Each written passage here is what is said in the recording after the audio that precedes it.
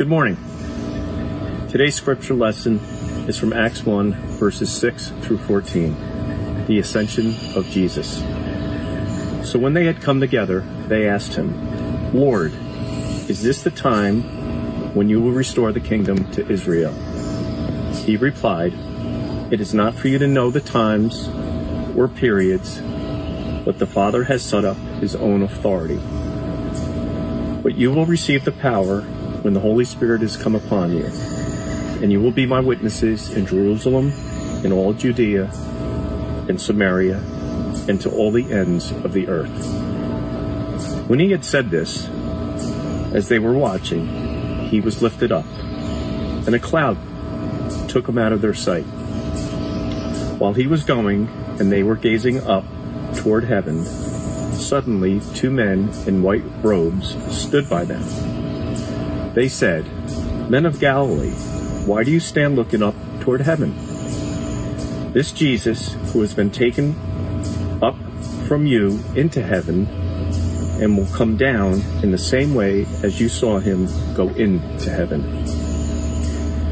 They returned to Jerusalem from the mount called Olivet, which is near Jerusalem, a Sabbath day's journey away. When they had entered the city, they went from the room upstairs where they were staying. Peter and John and James and Andrew, Philip and Thomas, Bartholomew and Matthew, James, son of Alphaeus, and Simon the Zealot, and Judas, son of James. All of these were constantly devoting themselves to prayer, together with certain women, including Mary, the mother of Jesus, as well as his brothers. This is the word of the Lord. Thanks be to God.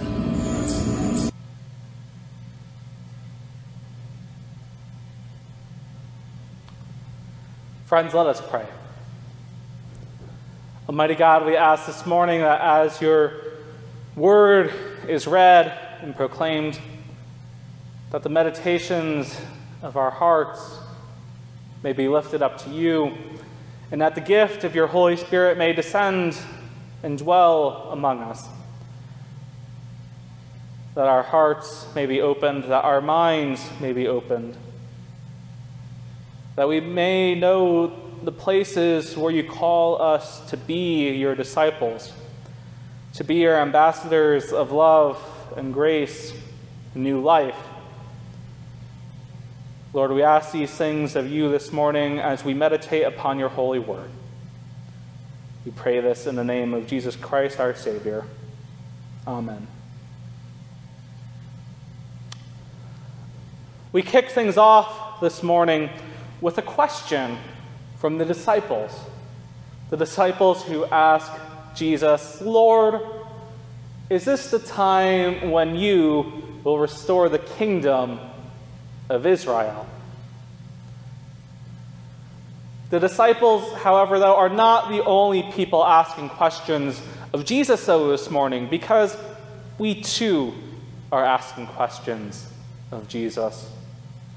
There are many things on our mind this Sunday as we gather for worship.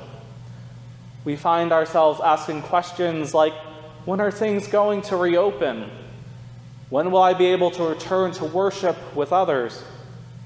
And what am I going to do if this continues to go on for much longer than we might have expected? We find that our questions, like the questions the disciples asked, are met with an almost dissatisfying answer, like the one Jesus gives the disciples, where Jesus says, "It is not up to you for you to know the times or the periods that the Father has set by his own authority." Perhaps the answers we receive are not satisfying because it's not what we wanted to hear. We don't want to hear that we have to stay inside longer. We don't want to hear things that will make us either more restless than we are or frustrated. But there's a plethora of reasons for why we might not find Jesus' answer to be satisfying. But maybe these answers are unsatisfying because we have been asking the wrong question of Jesus this entire time. Perhaps we've been asking the wrong question. And it's the thing that I find most humorous about the Gospels and these Acts of the Apostles recorded in our reading today, where we find that even in the last few moments before Jesus was brought up into heaven, the disciples, they still don't get it. These people who have been following Jesus for their entire lives, well, for most of their lives at this point, still don't fully understand the message of Jesus Christ. And if we're honest, neither do we fully understand the message Christ has brought to us. I say this because for the longest time, we as insiders, or people inside the church building, have been asking these questions. We've been asking, God, why aren't people coming to church on Sunday? Why are people leaving? How do we fill the pews? Jesus, we want to know when you will restore our church on the hill to its former glory. These are well-intentioned questions, but questions that do not really address what is at the core of our common, our shared calling, which is to be advocates, to be helpers, to be bearers of God's Holy Spirit. And if we listen closely enough, we might hear Jesus telling us, you have the power of the Holy Spirit. Stop worrying about attendance. Don't worry about empty pews. Do what I have called you to do, especially now in this time and in this place. Especially now, do the work of the Spirit. And you will find that your witness is what will build up the church. It's your witness, the way you live out your faith, the way you live out God's love, that will build up the church. Not the building, though, not this building with its four walls, with pews and windows, but build up the church that is made up of people, like you and me, and those who are our neighbors and those who are in our community. This time of separation from our church building perhaps has been a catalyst for rapid change in how we bear witness to the risen Christ. Admittedly, it's been messy. And I would say I've lost more hairs than I can count, but I already have a thick head of hair, so it's hard to keep track of it. But I'm sure, like you, this has all been a messy, chaotic, stressful process, uncomfortable, and perhaps even sad. But one that has revealed the ways in which our spirits can be rekindled. Our spirits may be rekindled in its renewed sense of calling to be Christ's disciples, from Jerusalem to Judea to Samaria to the ends of the earth. As I've said before, this time has truly been a dispersion or a spreading of God's presence. Because more intentionally, now more than ever, we have brought God into our homes, shared the love of Christ with our neighbors who may need something, neighbors who may be vulnerable and need help running errands. And we have challenged ourselves to enter into a deeper relationship with God. You may say, those are all great things, Reverend Casey, but how do you know they're true? Well, how do I know this? Because I've seen it firsthand in all of you. I've seen it firsthand in all of you. For example, the number of new people we have we have had helped lead worship on Sunday. People I never thought would help lead worship before. I see this in the ways in which you contributed to our new mission projects, such as our mask making for the Putnam County Sheriff Department. I see this in the ways in which you have responded to calls for help without even needing to be asked. Friends, something has and is happening. As we continue to shift our focus away from the questions we thought were important to the actual work and the actual questions God has called us to do.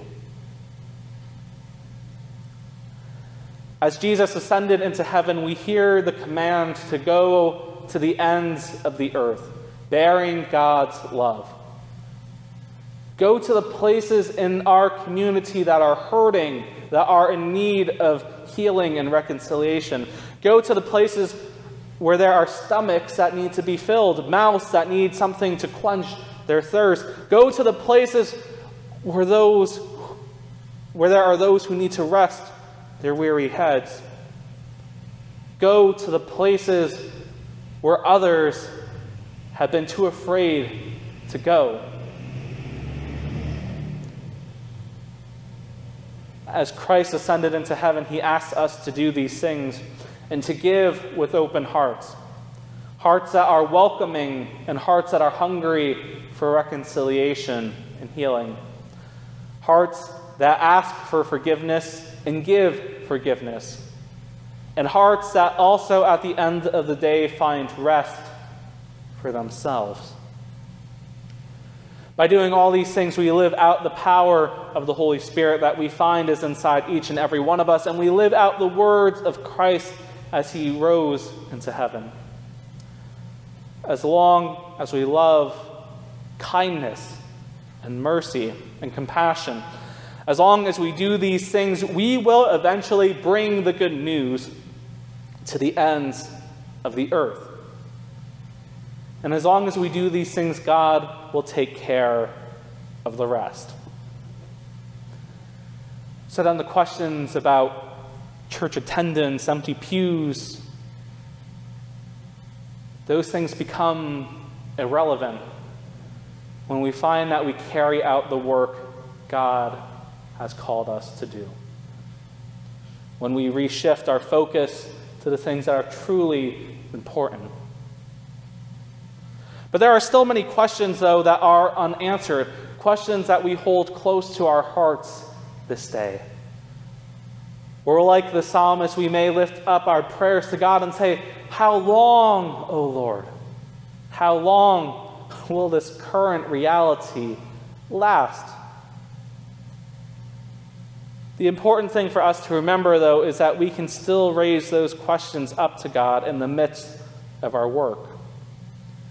And the disciples certainly kept asking questions of God as well. Even on their missionary journeys, they would continue to ask questions of the heart. And like the disciples who went forth from Mount Olivet, we too have things that we need to do.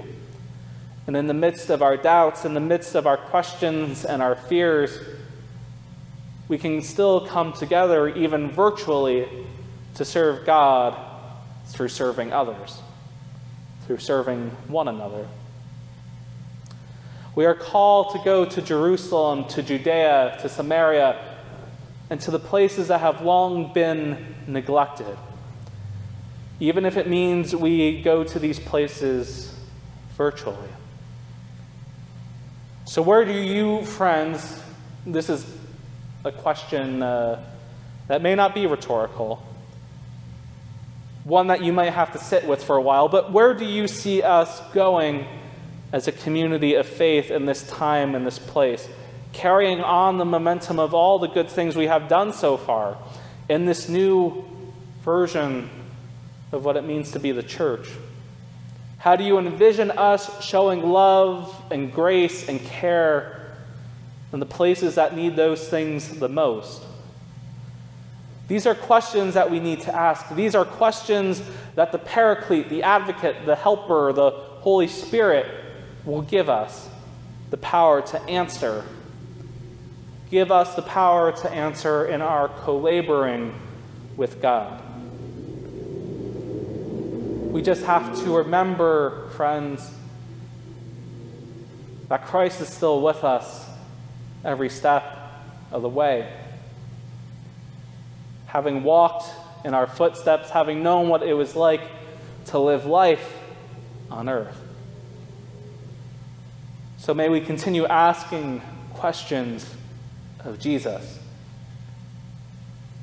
knowing that along the way the Spirit will be our guide and showing us the ways in which we can truly live out our calling of being the hands and feet of Christ.